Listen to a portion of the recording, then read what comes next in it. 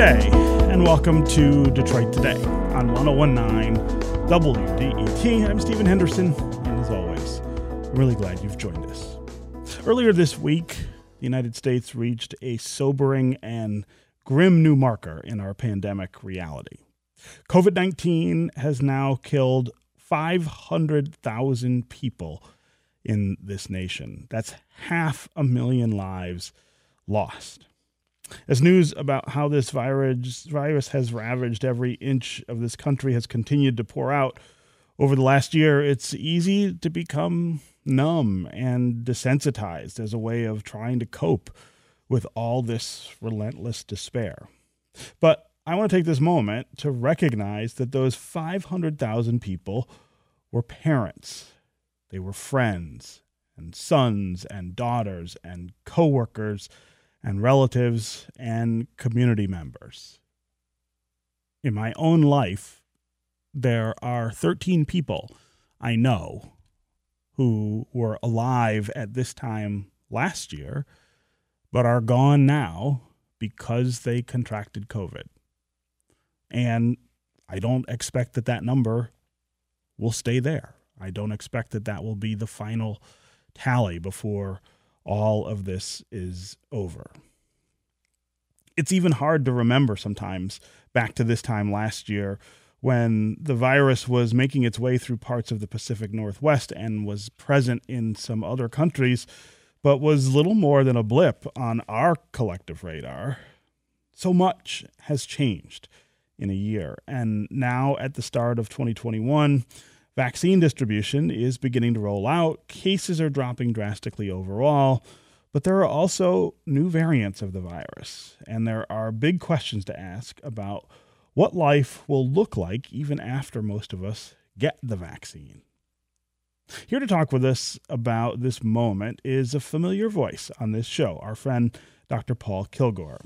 He's an associate professor and director of research at Wayne State University's College of Pharmacy and Health Science. He's also a principal investigator at Henry Ford Health System and an expert in vaccine research. Dr. Kilgore, welcome back to Detroit Today. Good morning, Stephen. It's great to be here with you. Thank you. Yes. So I want to start with your reaction to this number, 500,000 deaths in the United States as a result of COVID-19. Is it a surprising milestone for you? Is there anything about this that if we went back a year before all of this happened that you would not have been able to predict in terms of the amount of loss that we would all experience? Yeah, that's a great point, Stephen. I think it's very difficult for anyone to have been able to project the level of devastation that this disease has had, not only in the United States, but globally. And, we here in Michigan have been severely affected. And, in the African-American population alone, we see now the latest tally is 3,420 deaths in Michigan alone. And we also know that a lot of these deaths are occurring in older age groups and more among men and males in general. So we still have a lot of work to do. There's no doubt about it, and the vaccines will be an important tool, but it's not the only one, for sure. So how are you feeling as a researcher and a physician at this point? We are in a very different era with the pandemic than we were just a few months ago. We're certainly in a different space than we were last spring or last summer. The vaccine is a game changer, and I don't think anybody can deny that. But give me a sense of how much hope you have because of the vaccine and how much change you anticipate we'll be able to make in our lives once we get to the sort of critical mass point of people taking that vaccine. Mm-hmm. So, Stephen, I think there's a couple reasons to be optimistic, but also cautious. And the first is that we do have now 2 vaccines that are out and being used and distributed, and people are getting those. That's the Pfizer and the Moderna vaccines, the mRNA vaccines. This week, the FDA is going to be reviewing data from the Johnson & Johnson trial, and that looks to be also performing very, very well. And the safety profile is good. The efficacy looks very good as well in preventing especially severe disease and hospitalizations and deaths. So that's a very important message. The other thing that we've seen, of course, is a change from the administration at the national level. So the plans and rollout of the vaccine from the level of CDC onward to the states is becoming more clear. The vaccine supply and pipeline is going to be opening up more in March. We've also gotten news on that.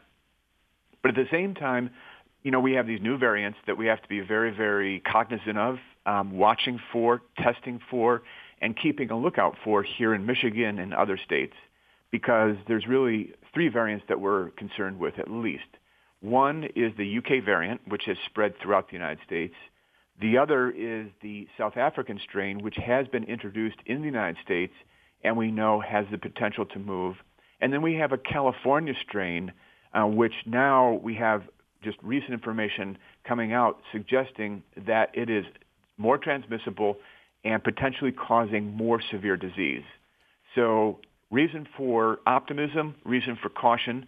Coming up this year, I think what we're going to see as the summer and spring weather really comes to us is a potential reduction in transmission just because of the way that the virus uses weather and lower humidity to travel. It travels better on droplets in lower humidity.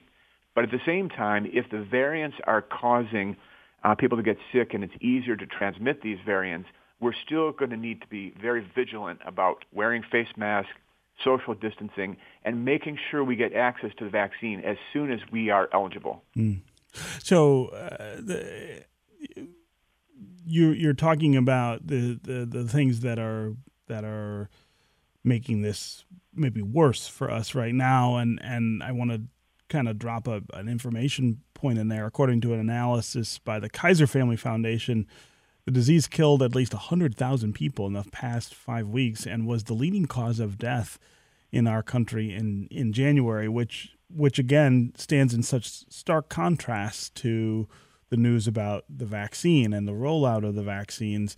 It's one of those things that I feel like we're reaching a point where we're going to have to realize that there isn't maybe an actual turning point in this fight against the pandemic. In other words, there's not going to be a point where we can say we've beaten this, we've controlled it, and we can move on. It's going to be something that is going to have to integrate into our lives going forward, and we're going to have to figure out how to integrate it into our lives.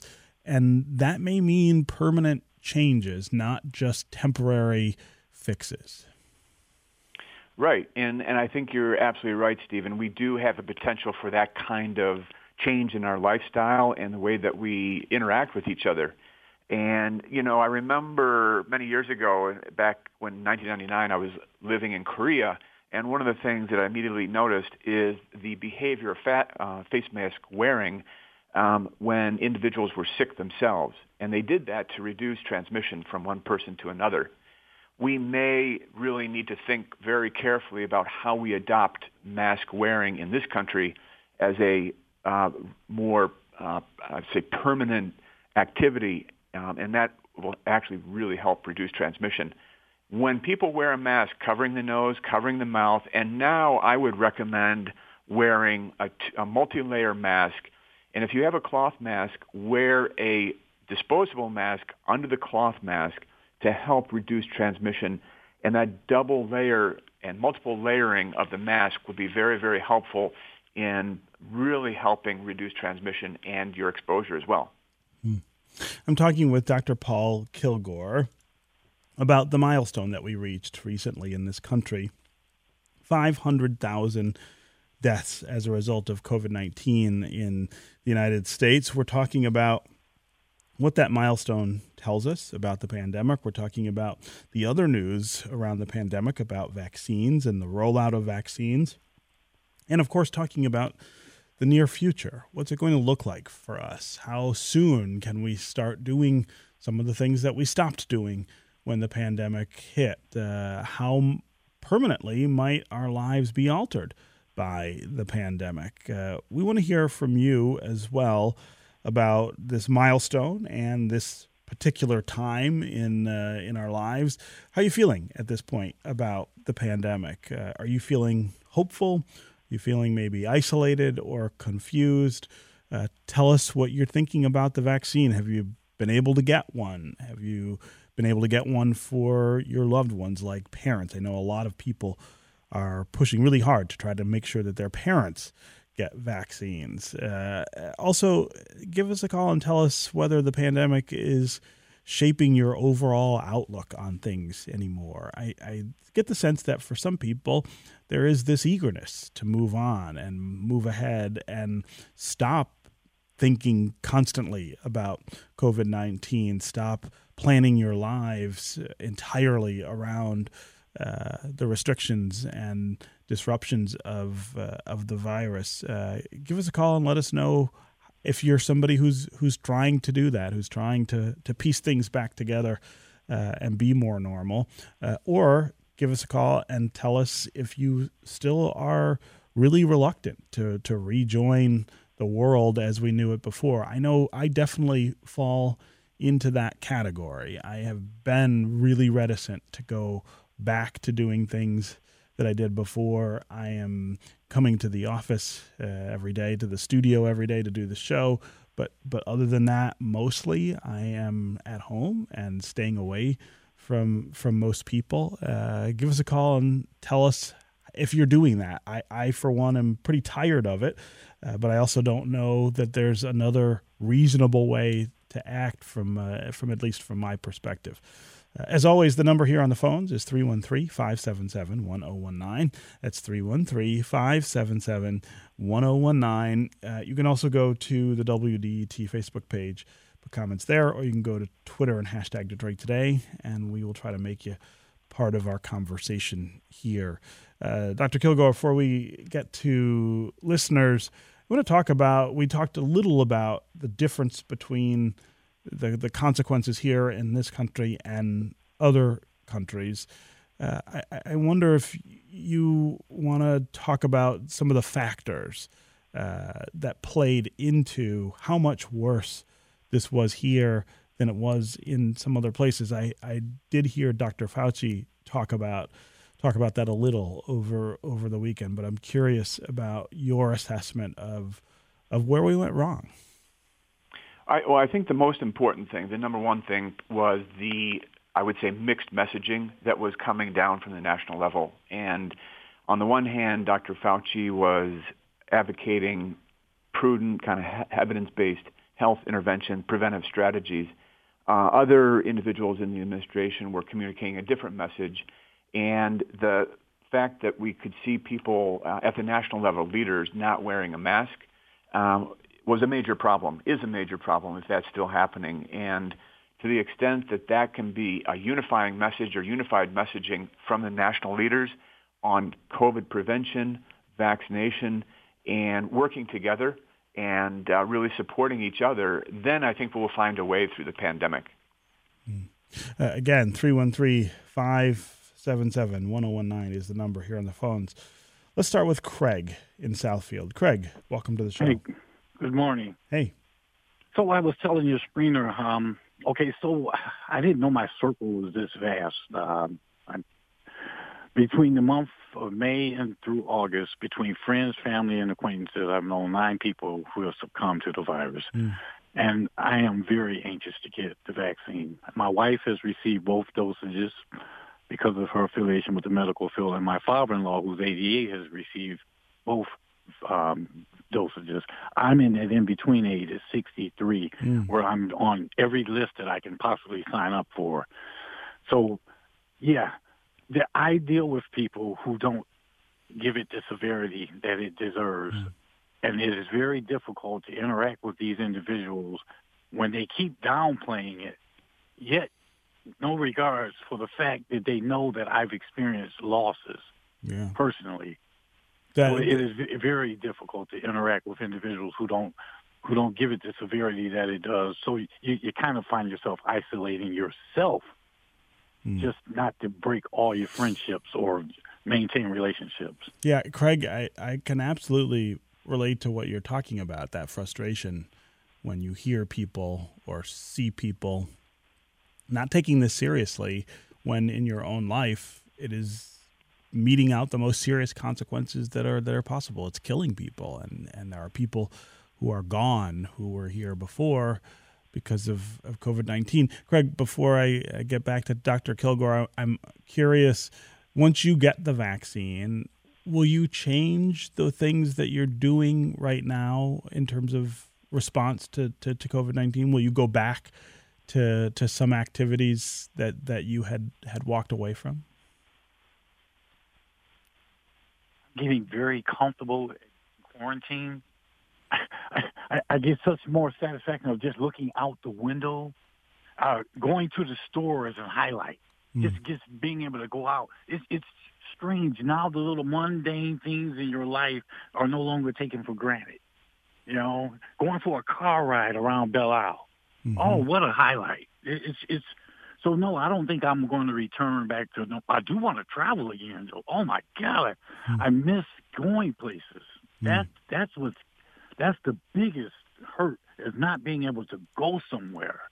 Yeah. Craig, I really appreciate the call and you're sharing your experiences. Dr. Kilgore, react to what Craig's talking about here. Well, Stephen, Craig mentions something extremely important, and he's experienced 9 lives that have been lost in his own circle alone.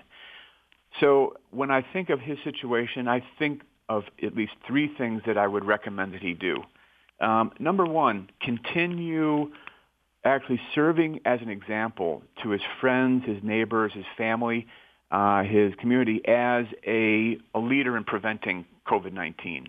And he can do that by wearing a mask, double masking if he can do that, hand hygiene, social distancing, and I love the idea that he actually sought out and signed up for as many of the vaccine distribution sites as possible. That's absolutely the right thing to do. He's at an age group where I would expect that age group to be coming into eligibility sometime in March, and so he's kind of one of the next tiers coming up, actually, I think. The next thing I would recommend he do is actually go to the CDC website and go to the Michigan Department of Health and Human Services website and the City of Detroit website, and write down those website links where he sees the information on COVID-19 and prevention. And write those down so he can actually communicate those sites to his friends and maybe some of the doubters even that he meets from time to time. The third thing I would recommend he do, Stephen, is to write down and document the lives, those 9 lives of his friends, family that have lost their lives to COVID-19, and write down their story. Write down what they experienced. Write down, if he can find out from loved ones, what those individuals went through as they experienced the disease. So he can document it, but also share those stories with those that may be doubting the impact of this disease and what it does not only to the individuals who get the disease, but also the families that are affected by the loss. Again, Craig, thanks so much for the call and for sharing your experience. Let's go to Brian in St. Clair Shores. Brian, welcome to the show. Thank you, Stephen. I've been listening to you for years, since you took over Craig's position, and I enjoy your show very much. Thank you. I'd like to say that I've lost a few friends in the last year due to this. They were all older. I myself had COVID twice. I'm in my mid-30s, and I'm lucky I didn't get too sick from it. But I think it's important that people, especially around older folks, to take the precautions necessary for them and for yourself. And I think something that's being missed and not talked about a lot is people need to watch what is going into their bodies, watch what they're doing. I think one of the most important things you can do is try to stay healthy, because the healthier you are, the better your immune system is, the less likely you are to get sick or get other people sick. And that's something that I don't hear much on the radio and I don't hear it much on the television, but I think that's a very important point, and I'd like to hear people, especially doctors, get that point across more. Yeah. And I will leave it at that, and thank you to both of you. Brian, I really appreciate the call and you sharing your thoughts there. Dr. Kilgore, talk about the relationship between overall health and the pandemic, and maybe the ability to make the pandemic less virulent if people were healthier. I don't know if there's a real connection there, but Craig brings up, I think, an interesting point. Absolutely. It's a great point Craig has made. And Stephen, what I really like to say to people is there's a few easy things that you can try to do to stay on top of your health, even as we go through this pandemic. Number one is make sure that your nutrition is as good as you can possibly make it. That means avoiding refined sugars. It means in your own diet, reducing alcohol consumption as much as possible, because we know alcohol consumption can actually reduce the immune system effectiveness. Of course, the obvious thing, stop smoking if you are a smoker, and or talk with your doctor about finding ways to quit smoking.